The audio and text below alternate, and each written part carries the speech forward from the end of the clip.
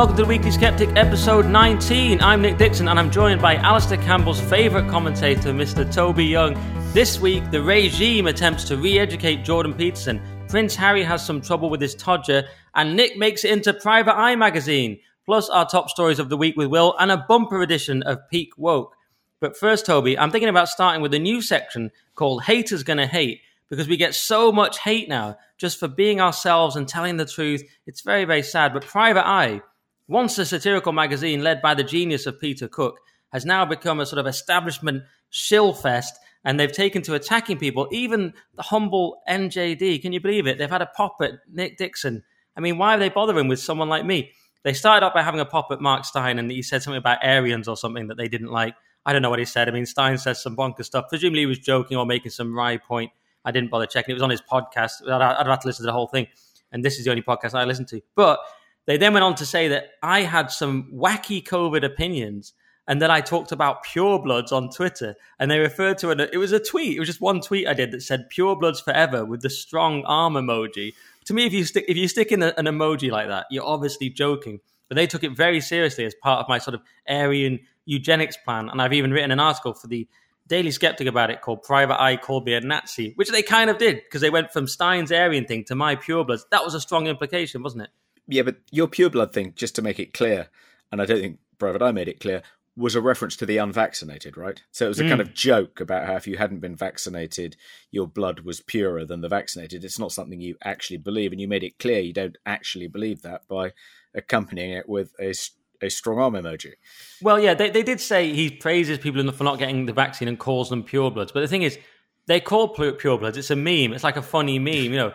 They get called pureblood. I mean, it's quite funny, isn't it? It's not that serious, but Private Eye used to recognize humour, but now they just doing these pearl-clutching hit pieces. Private Eye has become a mouthpiece of the establishment. It is extraordinary.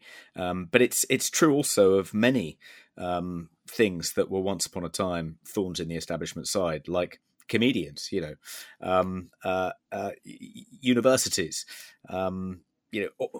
There's a vast panoply of things which, used to be rebellious, dangerous, iconoclastic, irreverent, which have now become mouthpieces of the establishment as those people have been incorporated into the establishment. I mean, someone like Ian Hislop, the editor-in-chief of Private Eye, I mean, he couldn't be more of a pillar of the kind of liberal, metropolitan, urban establishment. And that's echoed in Private Eye, but I think it's sort of amplified by the fact that they employ 20-something recent university graduates, and they're all very, very woke. So it's become a kind of enforcer of progressive orthodoxy. And that is now the ruling class's ideology. So it's become, an establishment organ, which is a shame. The Daily Skeptic is kind of, has much more in common with the old Private Eye than Private Eye now does. Yes, a good point. And that's it. And people like you, Toby, have shifted to always remain the counterculture. You used to be a punk. Now you're doing what you do now, but it's always counterculture. And I'm kind of the same, whereas, like you say, these lot have just become the establishment. Their side's won, and they've gone, okay, now we love the establishment because we are the establishment. And you mentioned that comedians are another thing. Then the other person in Haters Gonna Hate is Daniel Sloss, the Scottish comedian, known as a bit of a mummy's boy who had an easy break early on. He got a writing job on Mock the Week, age 16. And I wouldn't say these things, of course, but he's had to go at us first. I say us because he attacked all the comedians on GB News and said there are no real comedians on GB News. They may have comedian under their name, but they're not comedians who have done the hard work on the circuit or are respected by their peers. Now, never mind me. I always think of this scene in Barton Fink where, guys, never mind how long I've been in pictures. Never mind me. Mr. Lipnick practically invented them, so never mind me. But what about Simon Evans, the most respected comedian, one of the most respected comedians in the country by any metric, represented by the top comedy agent, who literally on their bio say he's one of the most established and well-respected comedians. He's done Live at the Apollo. He's done just about every possible thing he can be to be a respected comedian. And then you've got other people like Kerry Marks who have done the circuit years, Josh Harry, Leo Kurtz, Lewis Schaefer, Roger Monkash. You can name anyone. We've all put in the hard work. I've done 11 years on the comedy circuit. I've done the weekends at the Comedy Store, every possible thing you can do, every bad and good gig you can do. I mean, I won the Comedy Store Gong Show in 2012. I mean, come on. I've done like 2,000 gigs. And it's just so annoying because he just has gone with this attack that we're not. Bizarrely, his like idol and friend Tom Stade is about to come on. So Why are they saying it? And it just doesn't hold up to reality at all. But it's just saying things because he's like an SMP regime person. I think it's because in his mind, comedians have become an identity group, and it's much like Diane Abbott saying that a black Tory minister or an Asian Tory minister isn't a real person of colour, because they don't subscribe to a particular orthodoxy. And it's the same, isn't it? You're not a real comedian unless you're woke. And he's trying to sort of rationalize that kind of impulsive dismissal by imagining you didn't kind of do the hard yards, in the early bit of your career, even though he got a job on Stop the Week at 16. So I think that's the explanation. For him, comedians are an identity group, and to be an authentic member of this group, you have to have woke opinions. If you don't, you're not a real comedian.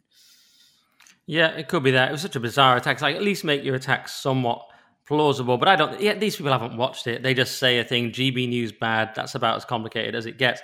And the other person that did this was someone called Amanda Lovett, who appeared on GB News and then wrote this bizarre tweet. I just need to apologize to my new family. I'm so annoyed with my agent. I had no idea what the news channel was about. I'm absolutely disgusted to have sat next to a person that doesn't believe in diversity, equality, and being yourself. This will never happen again. And I just wrote, thank you. Sitting next to people is literally how the Nazis happened. But this was mad. I mean, I don't know who she was. I think she was sat next to Philip Davis when I had a look at the clip. But she might have meant Calvin because she was standing next to Calvin Robinson at some point. I just love the fact she had to apologize and go through this struggle session for being on GB News. And then someone replied, if your agent got you onto GB News, you need a new agent. That place is for hard right extremists, COVID deniers, and flat earthers. Firstly, the earth is a cone shape. All right, let's just get that out there. But the idea that it's hard right extremists. Andrew Doyle told me the other day heterosexuality is a hoax. Steve Allen, BBC approved comedian from the MASH report. Amy Nicol, the most woke person on earth, nice apart from her views. Josh Howie, very lefty, except doesn't like Corbyn. But there's so many lefties on the chat. I mean, hard right extreme. It's just what's going on, Toby? When will it end? Will this GB News madness ever end? Well, it doesn't seem to be putting off the viewers. As we know, I think didn't GB News on average attract more viewers in prime time than Sky in the month of December? Or maybe it was just the final week of December or the penultimate week in December. Anyway, it was a really impressive stat. GB News now beating not just Talk TV, I mean, that's a low bar, but actually beating the BBC News Channel and Sky News. So, it's not putting off the viewers anyway, even if it is putting off the advertisers. Yeah, good point. We're doing very well with the viewers. And Headliners, my little show that I'm on, has been doing really well. We've been hitting huge numbers, tremendous numbers, as Trump would say. So we've been smashing it. Absolutely right. And I've got some GB news, which is I was recently cancelled by the producer of Dubes and Co. Because they wanted to try out some other people. I mean, I'm not a regular on there, but I had a couple of gigs booked in, and they both got cancelled. And the producer was quite apologetic and said a new person had come in and they wanted to try out some other people. And I was like, why? And he said, well, anyway, I got the impression that I'd been blacklisted and my days on GB News were numbered. But actually, he came back to me earlier this week and said, actually, we want to book you in every Tuesday on Dubes & Co. in February. So I'll be back on Dubes & Co. Hell of a reversal, that, isn't it? That's because I had a little word, Toby, in their ear. They said, we're cancelling Toby. He's past it. He's not a fresh voice. And I just put in a word and suddenly it all turns around. That's how it happens. Thank you. I don't like to brag, but... It's the Old Boys Network. It's the Old Boys Network. I kind of run it all. But and you managed to get a bit of hate yourself this week, Toby. Alistair Campbell, not your biggest fan. Good old Campbell. One of the greatest people who did so much good for our nation. I mean, Alistair Campbell replied to you. You did a tweet, which we'll sort of talk about in a minute, about the census. And he wrote, in the overly populated right-wing media bollocks-sphere, quite a good phrase, 98% of mainly white, male, middle-aged, underachieving men love trying to work up their followers, inverted commas, I don't know why it's inverted commas, they are followers, into getting really steamed up and angry at 0.2% of the population, who are already among the most abused/discriminated. And I just said, wait till Alistair finds out he's also white, male, and middle-aged, unless he's actually arguing he's old now, because he's older than you, he's quite old. And I said, still, at least he's not underachieving. He was instrumental in ruining both Britain and Iraq. I mean, he is a high achiever in a sense. He gets stuff done. Were you shocked by this, Toby? And what was your counter? He quote tweeted a tweet that was actually automatically generated by the Daily Skeptic to promote a piece on the UK census, which for the first time in 2021 asked a question about gender identity. And the question revealed that far fewer people identify as trans or non-binary than had previously been claimed by Stonewall and other LGBTQ plus lobby groups. And the ironic thing about Alistair Campbell's tweet is he got really angry about what he saw as, people like me attacking yet again this beleaguered minority, and quoted the 0.2% figure. So to be clear, the in the census they asked everyone in England and Wales age 16 and over if they identified as a different sex to the sex on their birth certificate, and the percentage answering yes to that question was about 0.5%. But when asked to indicate how they identified, only 0.1% put trans man and 0.1% put trans woman, and I think 0.026% put non-binary. So in the Daily Skeptic, our headline was only 0.2% identify as trans in the UK census. And the whole point of quoting that figure is that's much, much lower than the LGBTQ plus lobbyists claim the size of the trans population is. But Alistair Campbell, in his fathomless, bottomless ignorance, quoted that figure as if to somehow buttress his point. It made us seem even meaner because we were talking about only 0.2% of the population, not realizing that in the eyes of the trans rights activists, in the eyes of the Stonewall lobbyists, if you say the trans population is only 0.2%, you are a transphobe. You are a bigot. So he's sort of inadvertently, unwittingly outing himself as a transphobe in an attempt to brand me a transphobe. I mean, it was sad, really. Sad that he didn't realize the kind of politics of the tweet or what this kind of debate is about. And I guess he just hasn't been following it. But I mean, I did think it was actually interesting that the figures are so much lower than have been claimed. I mean, I've just done a piece about this for The Spectator, and as I'm sure you know, I think we talked about it a couple of episodes ago. In Scotland, there is this Gender Recognition Act reform bill, which has now been passed by the Scottish Parliament. Nicola Sturgeon has used up what little political capital she has left in order to railroad this bill through the Scottish Parliament. And I calculated that, if 0.1% of the population of England and Wales identify as trans women, it does seem extraordinary that Nicola Sturgeon could be as trans women or trans men. It seems extraordinary that Nicola Sturgeon could be using up all this political capital to benefit what is probably about 10,000 people in Scotland. I mean, there aren't many votes in that. And I guess the broader point, I think, is that in the ongoing debate between trans rights activists and gender critical feminists, which is really about, trans women, not about trans women and trans men or even non-binary people. It's about whether trans women should be able to access, women's refuges, women's changing rooms, should be able to be housed in women's prisons, compete against biological women in women's sports and so forth. They're talking about 0.1% of the population, and the conflict in between the rights of trans women and the rights of women, it's a conflict between 0.1% of the population and 50% of the population.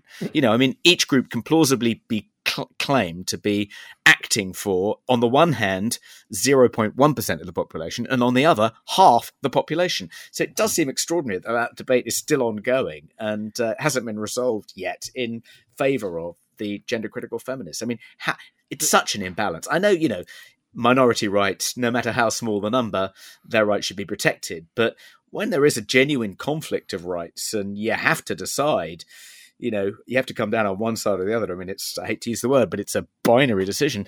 It does seem extraordinary that somehow people could think this is a difficult choice to make. Who shall I side with? Half the population or about 10,000 people?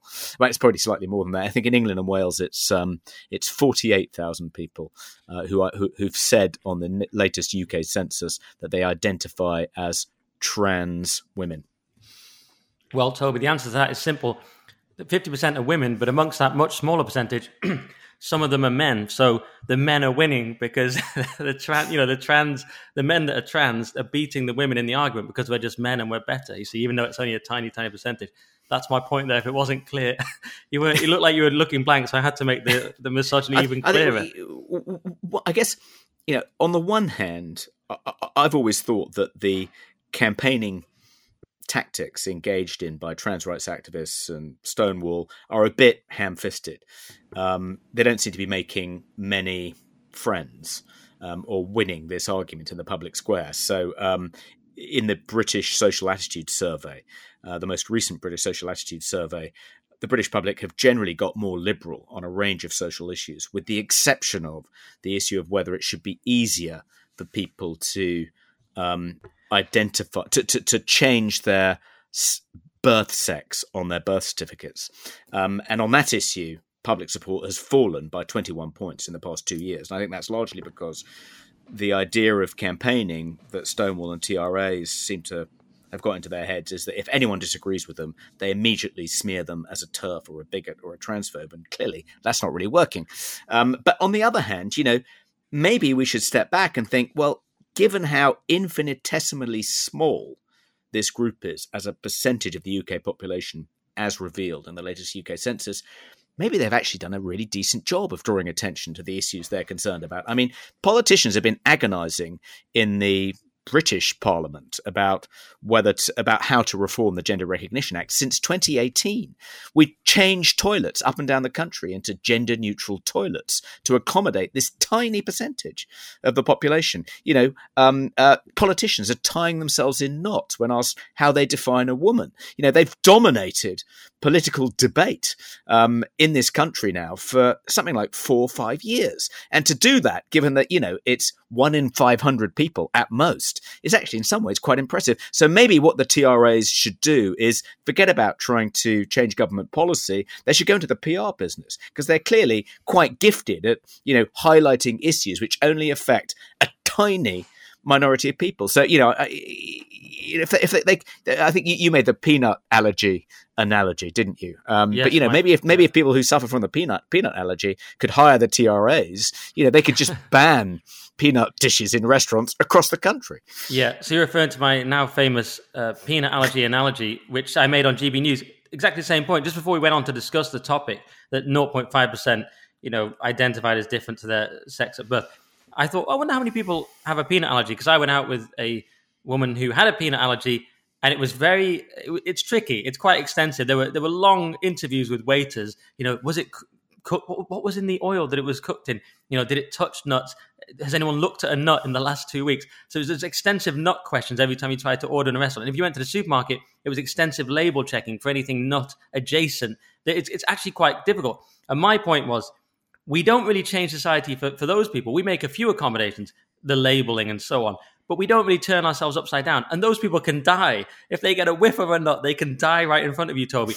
And of course, some people would say trans people can die. You're erasing our existence because of this tenuous argument that, the stigma against them makes them commit suicide. But actually, there's no real evidence for that. It's much more likely the other way around, that they have this issue of not knowing their gender and therefore they're depressed, etc. But anyway, not people can die, and yet we don't turn over society for them. That to me suggests, and we're very generous here, Toby, that it's actually not necessarily the trans and non-binary people doing it, because, as you say, they must have amazing PR. How can 0.5%, and it's actually probably even less, it was just, that was the survey, but it was actually 262,000, which to me came out as 0.4%. It depends how you do the figures, but... Well, yeah, that was the figure for everyone who said, I think the answer to the question was, do you identify with the sex that is on your birth certificate?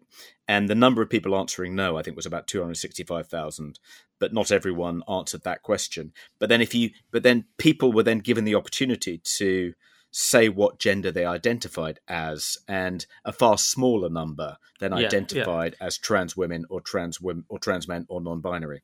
But even if we take the highest number of 0.5%, it's the same number. And it's only a quick Google check that I found out the number of adults with a nut allergy was the same percentage. So my point is, they obviously have people working on their behalf, activists, who are not trans and non-binary, but who are using it to reshape society radically and using that as their battering ram to do so. Is that correct? Yes, I think that must be the explanation. It's not that the trans people themselves are unbelievably successful lobbyists. It's that they've attracted all these allies who imagine that this is the kind of civil rights struggle of their generation. But I'm not sure the peanut allergy is quite good, but not perfect, because we have made lots of changes to ordinary life to accommodate those with peanut allergies, such as including warnings in labels, warnings on menus in restaurants, and the rest of it. I think a better analogy is one I come up with in my latest Spectator piece, which is men who suffer from men who suffer from shy bladder syndrome. Now, alphas like you and me, Nick, wouldn't know anything about this, but let me tell you what shy bladder syndrome is. It's like you can't pee when someone is standing at the same block of urinals as you, because the mere presence of another person makes you shy, and it makes your bladder shy, and you just you're unable physically to pee until they leave the lavatory, the public lavatory. And according to some estimates, about 25% of the male population suffer from shy bladder syndrome. So, but for centuries, their needs have just been completely ignored. Along come this Johnny come lately, at best 5%, probably much lower, kick up a bit of a fuss, and suddenly urinals are ripped out of public lavatories up and down the country. It's like, if I, God forbid, suffered from shy bladder syndrome, I'd be a little bit cheesed off that I've been just completely neglected. My particular minority status, my affliction, has been blithely ignored for centuries, and now, overnight, this much more energetic, better represented group, better represented as in better PR, have achieved what I've only been dreaming about overnight. Well, Toby, speaking of alphas like us, I can confirm that when I met Top G Andrew Tate, just before I met him, I know he's struggling at the moment and a bit controversial. Just before I met him, I was washing my hands in the loo. He came in, and this is a unisex toilet that they have at GB, which is very controversial. No one knows why they have it. Women hate it. In a unisex toilet, he went, and his security guard, and urinated with the cubicle door open in a unisex toilet. So he has no shy bladder syndrome. I can confirm, Top G. I mean, that's quite bold. He probably didn't realize it was unisex, because that's quite bold, leaving the cubicle door open in a unisex. I guess that's kind of that is quite ostentatious, leaving the cubicle door open. That's like advertising that you don't suffer from shy bladder syndrome. You don't mind if someone is peering over your shoulder to see how you're getting on, as I imagine you were, Nick. That's aggressive bladder syndrome. Yeah, I know. Well, that's the way that a lot of men used to do it. You can't really be bothered shutting the door. But in an all-men's toilet, of course, he probably didn't realize it was unisex, but he didn't even occur to Top G. Anyway, we'll get on to him later. But interesting, Toby. Interesting analogy. Still think mine's better, but hey, the listener can decide. Let's move on from shy bladders to a great man. There's no link there at all. Dr. Jordan Peterson is to be re-educated. So the College of Psychologists of Ontario recently threatened to withdraw Peterson's practicing license unless he completed a social media re-education course to review, reflect on, and ameliorate his professionalism in public statements. Plus, he has to pay for the course himself with classes with a psychologist until the state's concerns are properly ameliorated.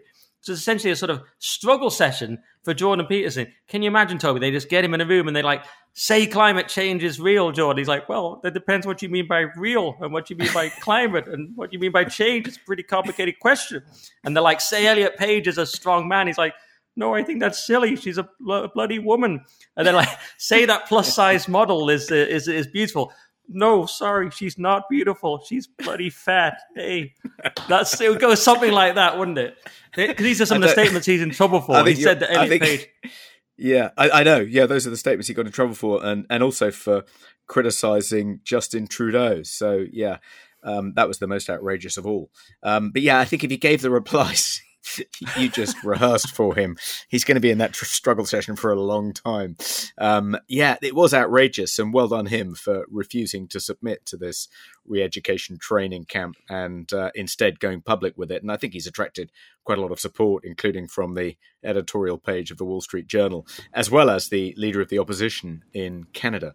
I think that the Association of Psychologists in Ontario, or whatever the professional body is, are beginning to regret that they took on Peterson. It's mad, isn't it? I mean, there's been loads of articles about it. We don't need to do too much on it, but it's just so insane that this is where we are. Basically, he has different political opinions, so we need to check his thinking, to quote the UK police. Well, yeah, and I think it's great that he's managed to draw attention to what is a very common and pernicious form of cancel culture, which we encounter a lot at the Free Speech Union, which is when a professional association threatens to withdraw your license or your ability to practice if you don't denounce your former self, and if you don't submit to some kind of retraining. We come across it again and again. It's certainly not confined to Ontario. It's ubiquitous across British professional associations too, and it's the reason it's such a sinister form of cancel culture is because these organisations are essentially threatening to remove your ability to practice your profession, i.e. destroy your livelihood if you don't conform to woke orthodoxy. And it's quite hard you can't challenge that in the courts as easily as you can someone dismissing you from your job for saying something perfectly lawful but which contravenes woke orthodoxy. As an employee, you have various employment rights, and if you think you've been unfairly dismissed, you can take your employer to the employment tribunal, and you can even appeal that decision if it doesn't go your way. But there's no equivalent judicial process when it comes to resisting these attempts to kind of force you to conform by professional association. So it's deeply sinister and incredibly widespread, and certainly not confined to Canada. And Peterson has now hit them with a legal challenge, I believe. I don't know if he's going to come to the Free Speech Union, Toby. That would be a coup, wouldn't it? Yeah, well, we don't have a Free Speech Union sort of sister organisation in Canada, but I want to try and set one up. But I have actually been talking to Jordan Peterson about that, and I'm hoping that this will be the catalyst that helps us set one up. All right, brilliant. I was only joking, but it will actually possibly happen one day. So do you want to do our first of many adverts, Toby? Yes. Again, it's only 2 for the listener. I'm torn there between boasting about how much advertising we get and not wanting the listener to think he's going to have to sit through a lot of adverts. So I sort of say it's loads of adverts. Well, it's 2. But let's do 2. That one. Here's the first one, and it is from our most loyal sponsor, Thor Holt. If you've heard enough of Thor's dad jokes in 2022, rest assured, he's promised to begin 2023 more sensibly. So he sent in some short bits of feedback from a couple of his clients. The first feedback note for Thor is from a company owner that employs him as a non-executive director to help him aggressively scale up and exit his Yorkshire-based business. The owner of that business says, "Thor, you're underselling yourself. You do what you say on the tin, but better. You've absolutely turbocharged me. Properly stoked my fire." The second note is from the owner of a multi-award-winning Scottish IT firm.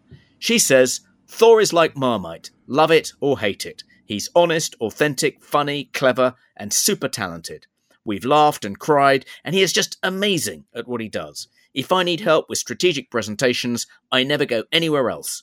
I feel fortunate to always have him in my corner. I hate Marmite, but bloody love this man." You can read 80 more client recommendations like that and connect with Thor today at linkedin.com/in/Thorholt. That's linkedin.com/in/Thorholt. THORHOLT. Thanks, Thor. All right, let's move on to an occasional segment, which we call the Top G Spot, because it's our occasional segment on Andrew Tate, the ongoing story. Now, I know he's not everyone's favourite, but the case is ongoing, and I didn't really believe it at the start, and now I have to say I believe it less and less as it goes on. So the latest developments are, one, his lawyer has come out and basically said it's all nonsense, and there are many irregularities in the way the prosecution are going about it. I didn't watch the whole thing because it was subtitled and it was a bit dull, but And two of the women who are sort of meant to be part of the case have come forward and said, well, no, we love Tate. He's not done any of this. And they've spoken out on, I think, Romanian TV. Another thing that happened was I was listening to Tim Pool's podcast, and there was a statement, and this Eliza person started reading it out. I think it's Eliza Blue. And at first I didn't realize it was her.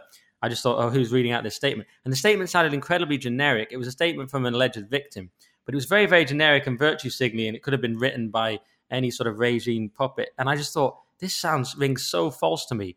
But then she started breaking down with emotion. I was thinking, why is she crying about this obviously nonsense statement to me?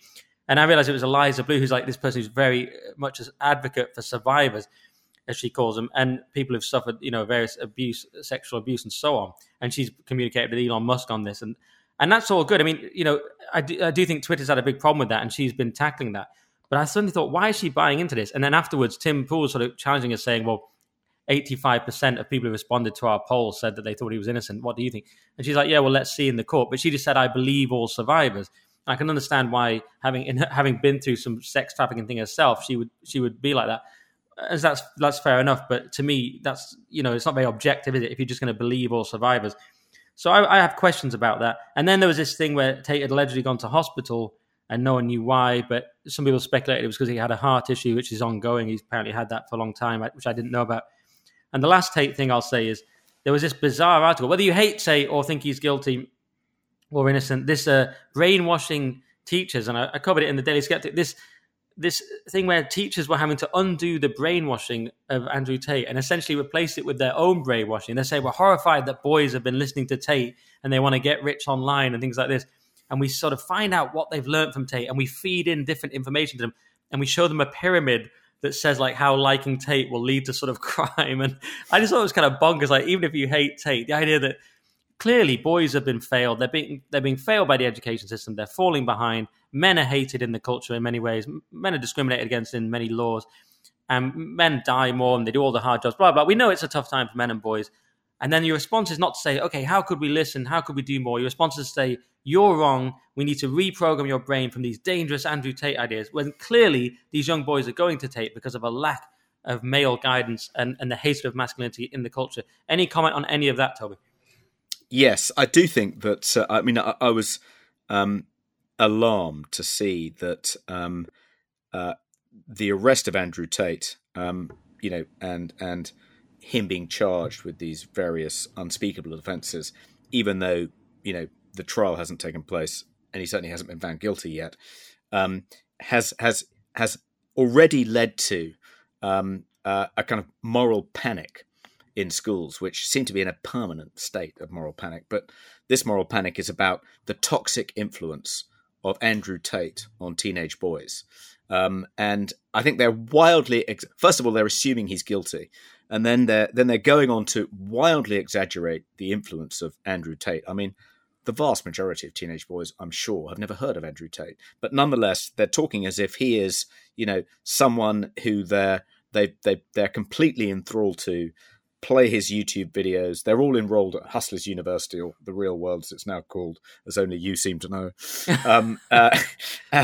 And now it's another reason to scale up the already ubiquitous kind of training in secondary schools about how toxic masculinity is as part of sex and relationship education. And what that means, Nick, is bringing in organizations like Everyday Sexism to essentially browbeat boys about how toxic being male is.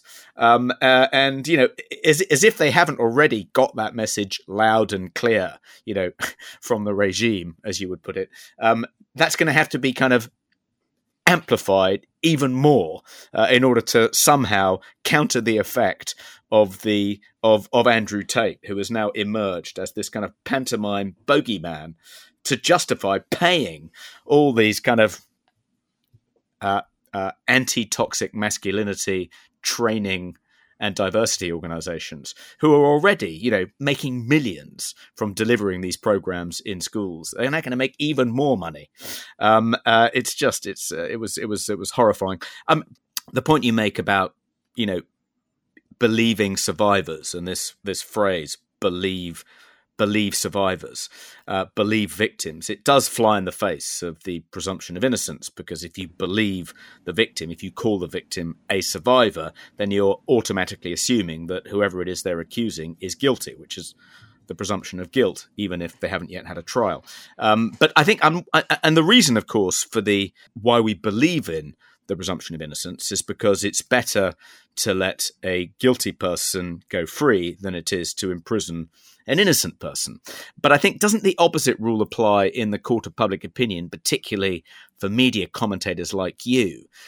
Doesn't it behoove you as a media commentator to presume guilt rather than innocence? Because actually, in the media, isn't it better to falsely accuse someone who's innocent than to defend someone who turns out to be guilty? You mean tactically better for my reputation? I mean, from a career point of view. Yeah, absolutely. Unfortunately, I'm not the kind of person that's able to make those calculations. So I'm not quite as shrewd as you. I just sort of go off, my actual beliefs, and I'm not saying that you don't, of course, but I just say what I think. And yes, of course, if he's guilty, it'll look bad for me, but I just don't believe it. The more I see about it, the less I believe it. Because Tate's only, he's guilty of the things he says, I believe. Like the things he says, I'm perfectly prepared if you think those are bad, that he has these webcam studios and he tells the girls to sort of shut up or whatever, like the things he says are sort of reasonably bad, and that's enough. But I don't think he's done all the criminal things. And that's my belief. And I could be wrong. But yeah, like you say, of course, it could look bad for me. But then again, I am doing the right thing, as you say, morally, by sticking with the presumption of innocence. Yeah. So yes, my career will suffer, but my morals will win through. Has there been, apart from this statement that was read out on Tim Pool's podcast, has there been any solid evidence that he's guilty of any of these criminal offences? No, there's no. But then again, we're not allowed to see it. I think the lawyer, from what I gathered, was saying that even he hasn't been allowed to see the case, so we don't really know what this case is they're cooking up. It's very easy to cook these things up. I think a lot of people are sick of it. They're sick of the fact that Epstein's client got away with it. Epstein himself got away with it for a very long time, and now they see this and they sort of go, this stinks a bit. We don't really believe this. We just think this is a guy they want to get. That's kind of how I feel, but. Well, who knows? I'm less foolhardy than you, and I'm keeping an open mind. But I don't think it's beyond the realms of possibility that he is guilty of some of the things he's been accused of. But I would like at least to see some of the evidence, and I'm a little bit surprised that the Romanian authorities haven't leaked any of the evidence yet. You'd think some of it would start to trickle out by now, and as you say, you'd expect more people like the woman whose statement was read out on Tim Pool's show to come forward, unless they're all, presumably they're not imprisoned in Andrew Tate's basement in his Romanian compound anymore. They've been released since, I know there was this, the alarm was supposedly set off by a woman who managed to obtain a cell phone and contacted her boyfriend, and then contacted the US Embassy in Romania, and that supposedly triggered the arrests. But why haven't we heard more from her? I wouldn't be surprised if they're released, if he and his brother and the two gangsters moles are released in the not too distant future. Do you think? Why did someone ask me? I think James Dellingpole asked me in our most recent podcast. Why did Top G convert to Islam? What was that about? Well, so I've got two answers to that. One is that I think it's genuine, and two is that I think it's shrewd. And I sort of think it's both genuine and shrewd. So he was hanging out, obviously, in Dubai a lot and in the Middle East, and he has a lot of friends out there who are Muslims. And one of them, the very literal reason is his friend was there praying, and he sort of just said, "Why don't you pray with me?" Or Tate said, or one of them, or Tate felt moved to. So he was there with his friend at the mosque, and he suddenly felt moved to pray. The other more cynical answer is that it's good for him when just after he got cancelled, it's shrewd for him to sort of say, well, I'm a Muslim now, and you can't, and then it's harder to attack him, and then in the woke world, and also, or that hasn't really worked, and also he suddenly gets the backing of all the of Muslims around the world, and when True Geordie attacked him and made a joke about Muslims blowing themselves up, he got absolutely destroyed by Tate, who just said, why are you attacking my religion? And all the Muslims started, yeah, how dare you? And then he got cancelled. True Geordie did. So it was shrewd in that sense, but I do think it's genuine. I think he wants to believe in God. He's been annoyed about how Christianity has declined so much, though he sort of sometimes has said, when I'm in Romania, I'm a Christian, because it's a 99% Christian country, and elsewhere I'm a sort of Muslim. It's like he's saying, he used to be an atheist famously and talk about it a lot. He's realized now God is real. He realized initially that, if you want to know how he initially did it, he said that he realized that there's so much evil, as we've all noticed later, there's so much evil in the world, and directed at him as well, that he thought, okay, law of physics means there's an equal force of good. And Michael Knowles kind of debunks his reasoning on that. But let's say that's how he came to it. He said, okay, so the God must be real. So then he decided that, but he was so disappointed that Christianity was so weak, he's ended up with Islam, though he does in Romania respect that Christianity is still strong. So that's a kind of long answer to that. It reminds me of a story. Back at the kind of height of the New Labour era, I was quite friendly with a New Labour spin doctor who worked for a cabinet minister, and he and I used to get up to some quite bad stuff together, and I remember asking him, what will you do if any of this ever comes out? How will you square it with your career as a spin doctor for New Labour? And he said he was from up north, and he said, "Easy, born again Christian." And that was going to be his strategy. If any of this scandalous behaviour ever hit the headlines, and maybe that is the kind of maybe that's the 21st century most contemporary, more contemporary version of that. If things do blow up, you become a Muslim. Could be, Toby. I wonder what you've done. Again, we come back to this thing, like you're saying, I'm this bad person who's going to defend Tate, but actually I'm the good person defending all these people who behave far worse than me.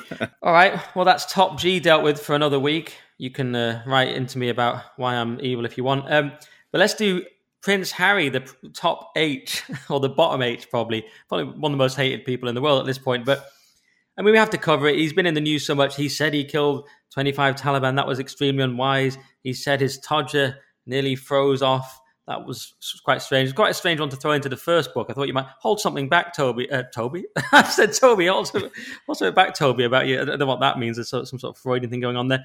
Hold something back, Harry, about your Todger for like book 4. He also said Camilla was evil, basically. But then, strangely, he defended Lady Susan Hussey, which I thought was a bit like that meme, the worst person you know just made a good point. And then he also said some things about Dan Wootton just recently, that he was a sad little man. Any take on the Harry shenanigans, Toby? Yeah, I was, I guess my first thought when I started to read the revelations slipping out was Spare seems as though it's been written by Jeremy Clarkson. It seems designed to sabotage Harry. Everything in it, virtually, from William breaking his necklace when they kind of ended up tussling, to his bizarre admission that he killed 25 Taliban insurgents and said didn't really bother his conscience because for him it was just like removing chess pieces from the board. And to say that, given knowing, first of all, that it's a breach of etiquette within the military and likely to upset a lot of his former military colleagues, but also, knowing it might endanger his own security, because in the book he also complains about not being able to afford proper security, because after all they only got 45 million from their Netflix deal. So that's all kind of, it's all a bit strange, as though he can't quite stay on message. But and not surprisingly, I don't know if you saw, but there was a poll today in the Mail which shows that Harry's popularity with the British public has nosedived since the publication of Spare. There was also quite a funny bit of VT on GB News yesterday to coincide. Maybe it was this morning, to coincide with Spare going on sale, and I think it was from Waterstones in Piccadilly, which is one of the largest bookshops in London, and all these reporters, broadcasters had turned up to interview, the first people to buy Spare, and apparently there were 50 reporters and maybe one customer the entire day. I don't think it's going to be a hot seller. Yeah, that's interesting. And when you talk about the off-message 25 kills and their chess pieces, that does sort of seem more like the old Harry. It's as if in that bit he's just sort of recounting the old military Harry, and he's sort of forgotten to sort of square it with the new woke Harry. And maybe that's more who he really is. The only explanation I can think of is that, well, I think he subsequently said himself that he wanted to get this off his chest because talking about these things helps him process them and helps with his kind of mental health. It's a kind of cleansing operation. He had to confess to this, which has been preying on his conscience, something along those lines. My kind of more cynical explanation is that his ghostwriter kind of having kind of tried to coax something even vaguely newsworthy out of Harry. At the end of the kind of, when he produced the first draft, he kind of showed it to the editor at Random House, and they said, this is all very bland. There's nothing here really we can sell into newspapers or broadcasters. The book's not going to get nearly enough attention. We need to spice it up. Go back, try and coax some more inflammatory, headline-grabbing confessions out of him, and that's when he got his condemnation of Camilla, the stuff about his penis freezing, and the 25 Taliban. Yeah, that's also very, very plausible. Well, I'm happy to leave Harry there because we've had to cover it on GB News loads, and frankly, I just don't really care that much. Though I do look forward to his book, I Was Brainwashed by Meghan, which will be it'll be all the same stuff, but from a different angle of like, oh, I was abused by Meghan. One last thought. When Meghan leaves him, as I think she probably will in due course, leaves him for some tech billionaire, and he has to come back to England with his tail between his legs and beg forgiveness from his brother and his father, and to be readmitted into the court and kind of, pensioned off somewhere. Do you think Charles will say, "Well, Harry, I am prepared to forgive you. I know that it wasn't entirely your doing, and your wife, certainly ex-wife, had a big part to play, but only one condition: you've got to take the knee." That would be amazing. I expect he will do. I expect he'll happily go down on one knee if it means £2 million a year and he can get the cottage back. I agree. All right, well, now let's do our regular section, Birdwatch. So it's going to be a slightly shorter Birdwatch than some of them, perhaps, but there's been a few interesting things. I mean, the bad man is back, as my friend Callum calls him. That means Tommy Robinson is back on Twitter. Isabella Riley is back. I don't know if you know her, but she's a sort of top troll on Twitter. She came back and immediately went straight back into top form, saying things like, friendly reminder, stop being fat, and fact, if he's not sexist, he's gay. So those are the kind of things that Isabella Riley posted. That's the kind of reason she got banned. She's sort of just American libertarian troll. She's quite funny. She's back. A few people are back. I can see my following count going up, so there's other people back. I don't even know who they are. And the other thing that happened was the next Twitter files dropped, Toby, but I was so busy trying to be like you, Toby, that I missed it. And what happened? Well, before we get on to the latest Twitter files revelations, why is it, do you think, that these people are coming back in dribs and drabs? Why isn't there just a kind of general big bang in which they all come back? Why are they only being readmitted slowly, do you think? Is that so they won't overwhelm Twitter and suddenly Twitter will go from being a kind of nice, happy place to this toxic Wild West? No, I don't think it's that thought out. I think it's really just, my theory is just as Musk gets around to them, people nudge him and say, hey, what about this person? He goes, oh yeah, okay, fine. But he doesn't want to bring back everyone because he doesn't want to bring back, for example, Alex Jones. So he can't just do it everyone. So he has to look at them individually and go, yeah, okay, fine.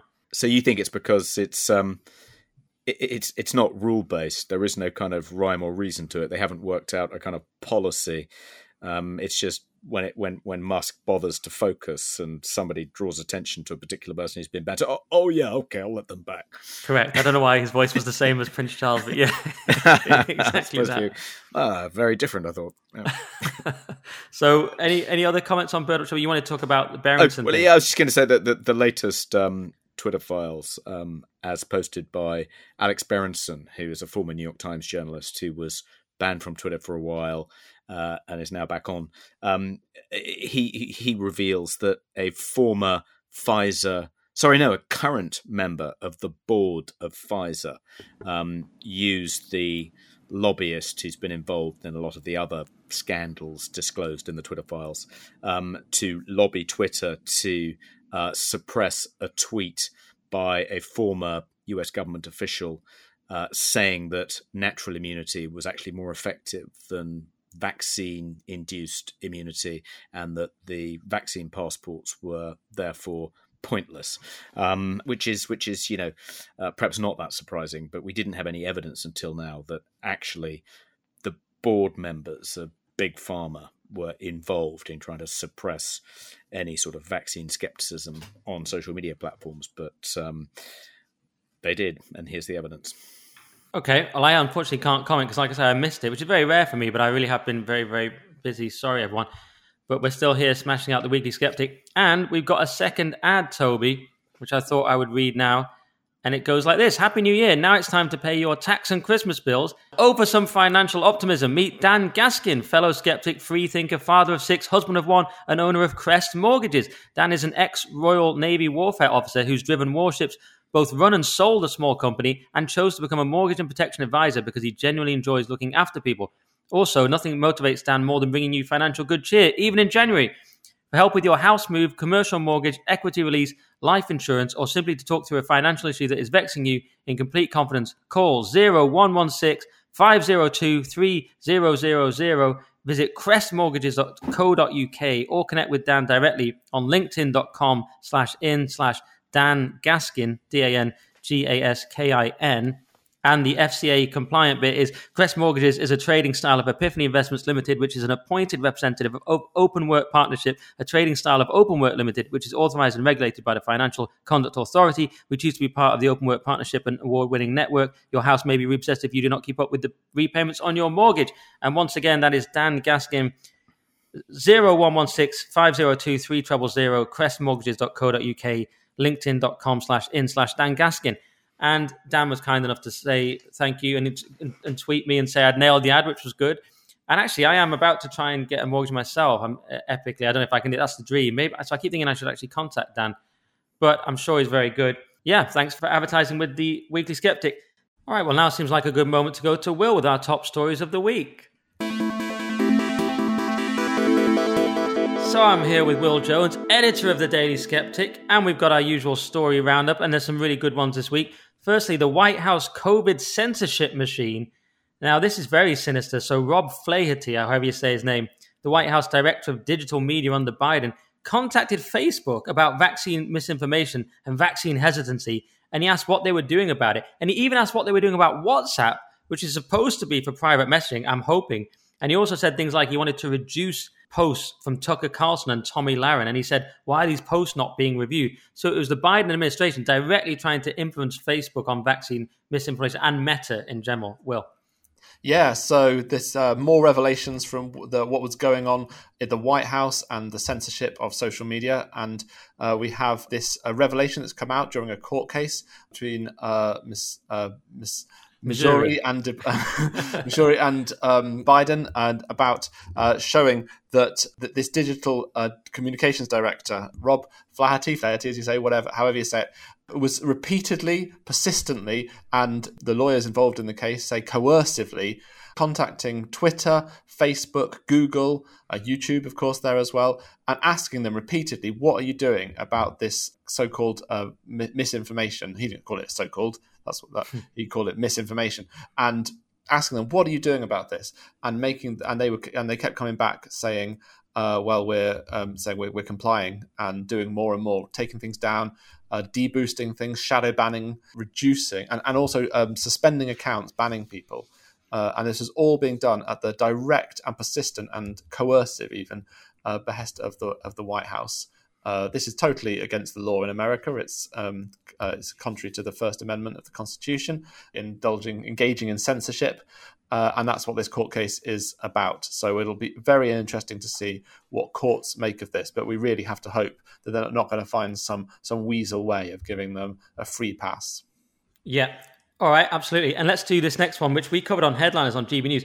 Boris Johnson was secretly nudged into wearing a mask by these sage scientists. So Professor David Halpern claimed that he used his that word again, coercive skills to get Boris to follow his own rules. And there's this ridiculous bit where they said we showed him a slide pack at one point. It had a series of images of pretty much every single world leader wearing a mask, then a picture with him not. And this was enough to break Boris's will. And we learned that Sage are even more sinister than we thought, and that Boris was even weaker than we thought. I mean, this would not have worked on me, I suggest, Will. But why didn't they just show him a series of slides of like a functioning economy, or Carrie crossed out, or not getting ousted in a party coup? If you can influence Boris that easily, think of all the things we could show him, Will.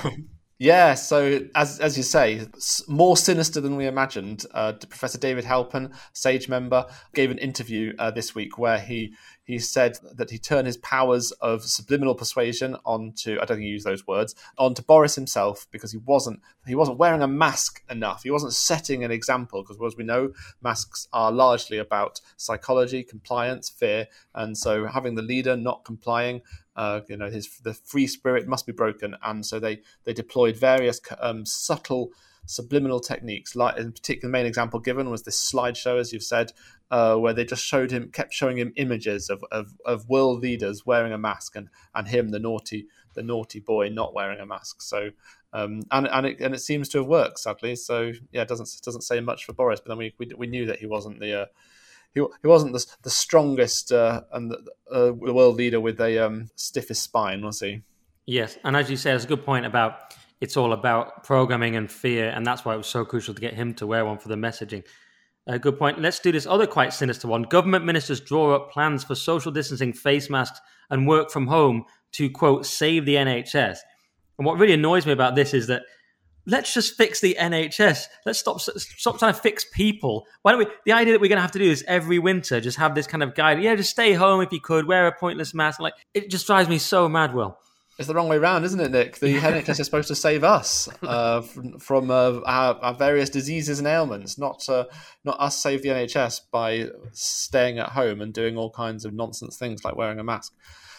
So the ministers haven't said that they're actually planning currently to do this, but it has come out that the ministers have been preparing contingency plans for what they might have to do were things to get worse, and it included all the usual junk that we thought we'd got away from last winter, of masks, social distancing, working from home, all the stuff that we thought we'd left behind. And so the worrying thing isn't so much that they're actually about to jump this on us, although who knows? I mean, these stories, if you remember, during the pandemic, had a strange habit of going from rumours and things being considered to rules and laws in a matter of days. But that isn't the main take home of this story, I don't think, at the moment. It's that the government clearly is still in that frame of mind and that mindset that this is how they intend to respond, and that they have not learned, they have not moved away, they have not realised these things don't work,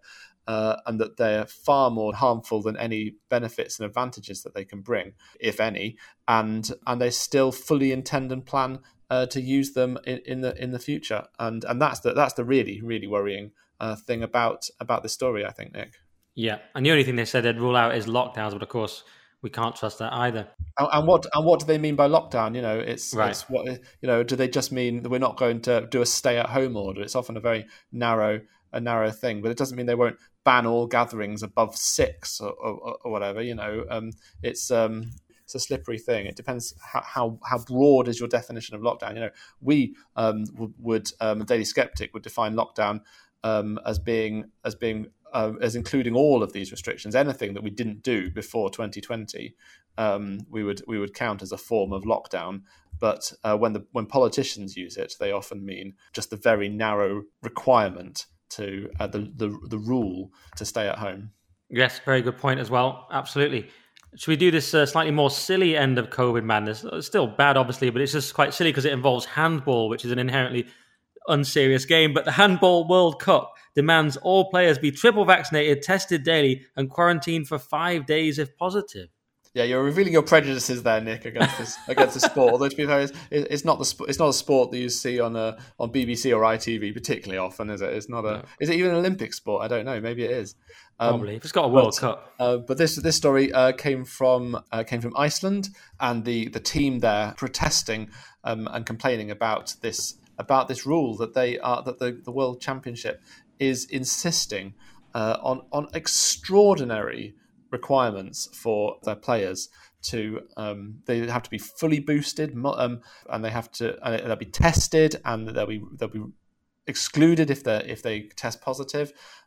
Just absolutely extraordinary. And it's interesting to contrast this actually with the Australian Open, which has now confirmed that they're not even going to test. And this is great. They're not even going to test players for COVID, and players will be allowed to play even if they test positive for COVID, or would test positive for COVID in the Australian Open. I mean, the turnaround there compared to last year, where they literally caused an international incident by kicking out Djokovic from the country, is incredible. So that's good news there from the Australian Open and a sign of some sense. But handball, not so much. That's the biggest, like you say, turnaround ever. Australia's gone from quarantine camps to, we're not even testing anymore. That's the biggest turnaround since my ex-girlfriend was trying to get me to wear a mask, and her mum. And then last time I saw her, she went, that was wrong, wasn't it? They don't work. Didn't get an apology, but I did get an acknowledgement that she was wrong. So yeah, heck of a turnaround. Slightly more, well, they're all serious, but this one's sort of very dark. Excess non-COVID deaths surged to 30,000 since April, as deaths in week before Christmas hit 20% above average. Yeah, extraordinary levels of excess deaths in the last couple of weeks, and the new figures are out this morning, where again 20% excess again. And I mean, there are bank holidays at this time of year, but those haven't put the numbers down below the average. So extraordinary, and so we've been keeping track of how many excess non-COVID deaths, the deaths that aren't attributed due to COVID, not just with COVID, not just dying. Not just testing positive for COVID, having got run over by a bus, but where their death certificate actually says COVID as the underlying cause. And we've been keeping track of those since April, when there was a real surge began after last winter, and the total is now running at 30,000, over and above what you would expect. Incredible number. Many or most from something heart-related or circulatory-related, cardiovascular deaths. Very many of them. So, and the cause, of course, the cause of those deaths is much disputed. There's been a number of articles this week from the mainstream press, Telegraph and the BBC today, trying to argue that they're definitely not vaccine related. Very, very clear about that, and that's what they claim, but they don't really cite any evidence, or the evidence they cite is not solid. So it's still a long way to go, it seems, to show that the vaccines are playing a role in that. Yeah, absolutely. Sadly, let's shift on to climate change then, and do this one that's quite amusing. Insulating homes increases gas consumption, Cambridge report finds. Yeah, strange one, this one, Nick. A report from academics at Cambridge University has looked at the impact over a number of years of housing having insulation installed. You would expect, of course, that once a house is insulated, that gas use they'll become more efficient and gas use will go down. And yet, this study found that did happen for a year or two, but within 2 or 3 years, the consumption went up, which was unexpected. Although the authors said that this is known as a rebound effect. It's known in other fields and spheres as well, and it results from people changing their behaviour, basically. So now that the efficiency has gone up, people start using more gas because they can afford more. So of course the big impact from that is that it really makes a mockery of this whole Insulate Britain campaign, where these eco protesters were making such a big thing about insulation being the way, and this has been a big government drive as well, putting billions of pounds into trying to insulate the country, which, when we're talking about old housing stock, Victorian housing stock, very expensive, and not known to be particularly effective. And this report that shows that even where it is effective, it actually doesn't reduce gas consumption. So more green boondoggles. It's hard to imagine those Insulate Britain people sitting in the middle of the road could have been flawed in any way, but maybe they were. So let's finally go with no global warming for 8 years and 4 months, latest data show. That sounds good, Will. So that's right. At the beginning of every month, the figures come out from the satellite measurements made by Dr. Roy Spencer in the United States, a very distinguished meteorologist. And he has been tracking using satellite data how the temperature has been changing globally.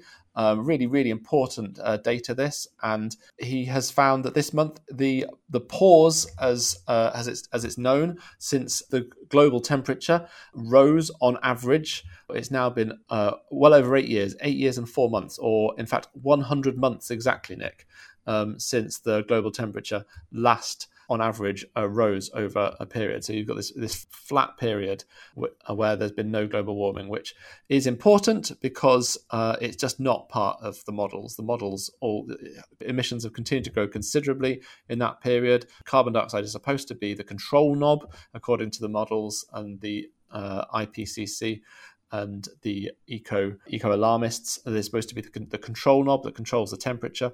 More carbon dioxide should lead very quickly to more warming, and so the fact that we're having this long period without any detectable warming on a global scale is just contrary to their models, and it goes hand in hand with the fact that these models just keep on running hot. They just keep on predicting far more warming than we're actually seeing.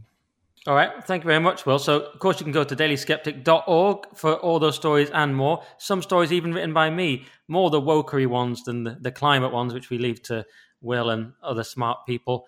But thanks very much, Will, and we'll see you again next week. Will, thanks, Nick. All right, now let's do everyone's favourite section. It's Peak Woke.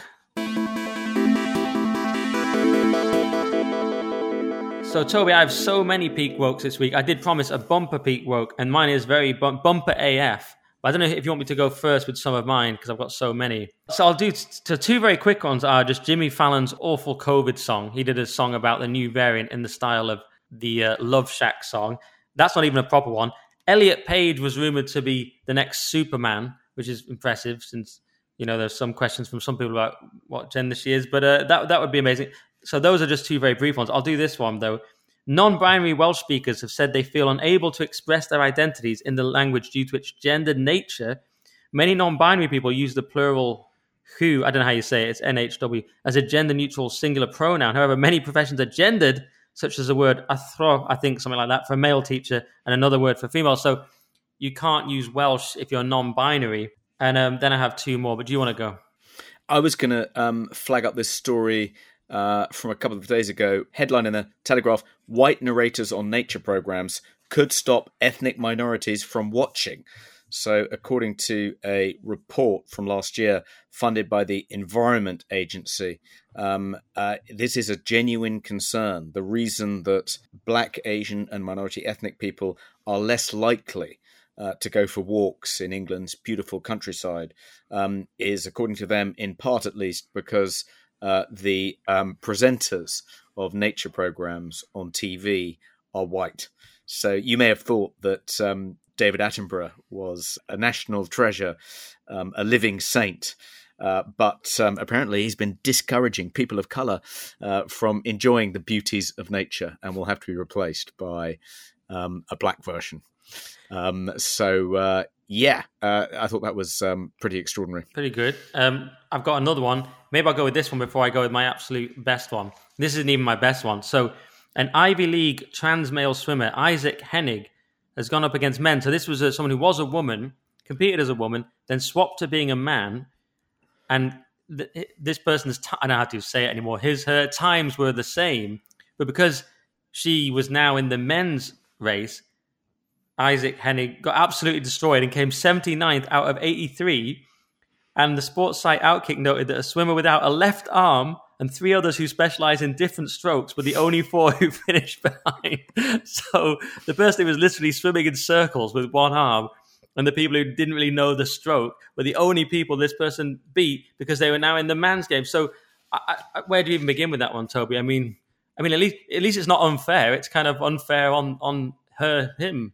Yeah, my second peak woke is Sam Mendes said in an interview with Laura Kuntzberg that he thought that gender-neutral awards at the Oscars were inevitable. Now, that could be interpreted in one of two ways, one of which I think deserves to win peak woke this week and the other doesn't. So the most peak woke interpretation is he is essentially saying that you scrap the categories of Best Actor and Best Actress Best Supporting Actor, Best Supporting Actress, and just merge them into one category.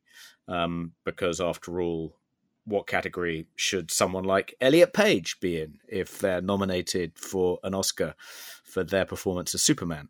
It's unfair on them, it's discriminatory, so you should scrap the categories altogether.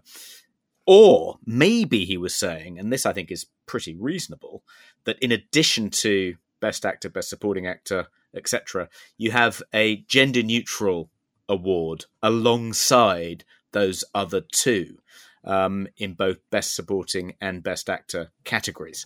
In which case, I think that's fine. I mean, the solution, I think, to the conundrum of whether trans women should be able to compete against biological women in women's sports is, no, you just need a third category, a trans category. So all the trans swimmers can compete against each other, all the trans wrestlers, all the trans weightlifters, etc. And that's perfectly fine. I don't have a problem with that at all.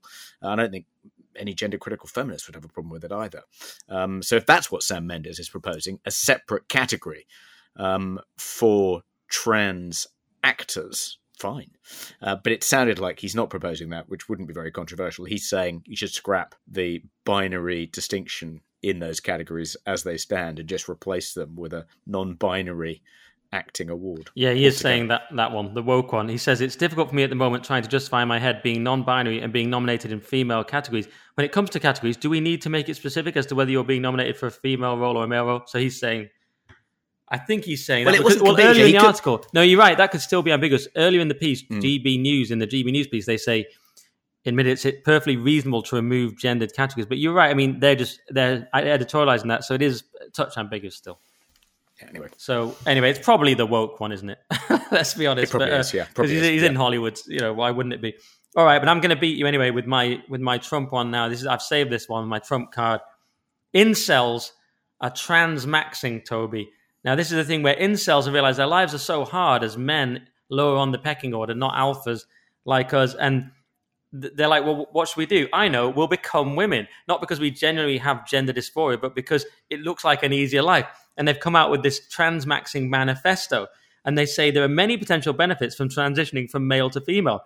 Number 0, I don't know why they start with 0, sexual excitement from having a feminine body, okay? 1, the superiority of female aesthetics. Schopenhauer would disagree, but okay. 2, access to the transbian dating pool. Don't know what that is. 3, full body orgasms. Sorry, listener. 4, multiple orgasms from penile stimulation. Definitely sorry for that one. 5, you will feel emotions stronger, controversial, and be happier on estrogen. 6, your breasts will become sensitive, presumably before you didn't have them. 7, being able to attract cis lesbians if you become attractive enough. 8, being able to attract high-quality males for sex, ?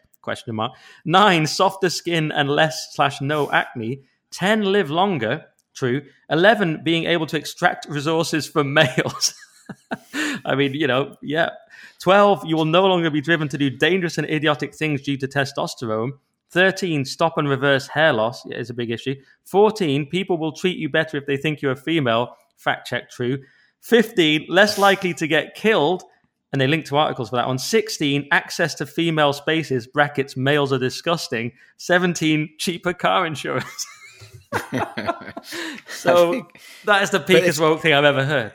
Or is it alt-right incel culture?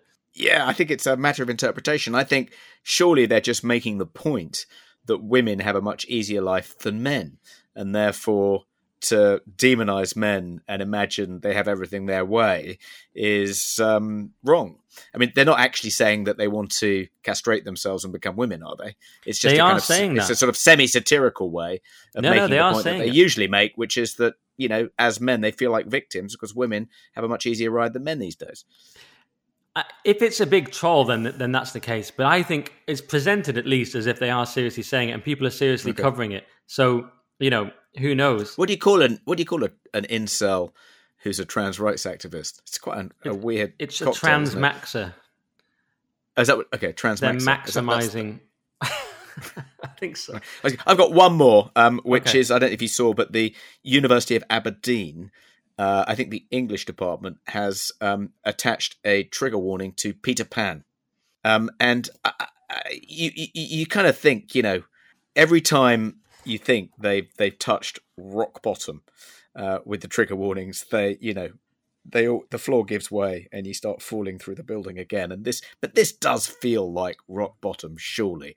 What could be less alarming? What could be less traumatizing, less likely to kind of cause mental anguish than Peter Pan?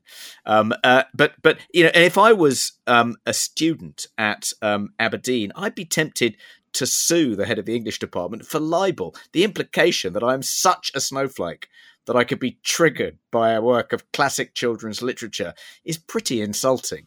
Any alpha male, trans-maximizing students at Aberdeen University listening to our podcast, if you fancy suing the English department for insulting you and suggesting that you are so fragile, so delicate, that you could be deeply traumatized by Peter Pan, get in touch and we'll do a fundraiser on the Daily Skeptic to fund the case.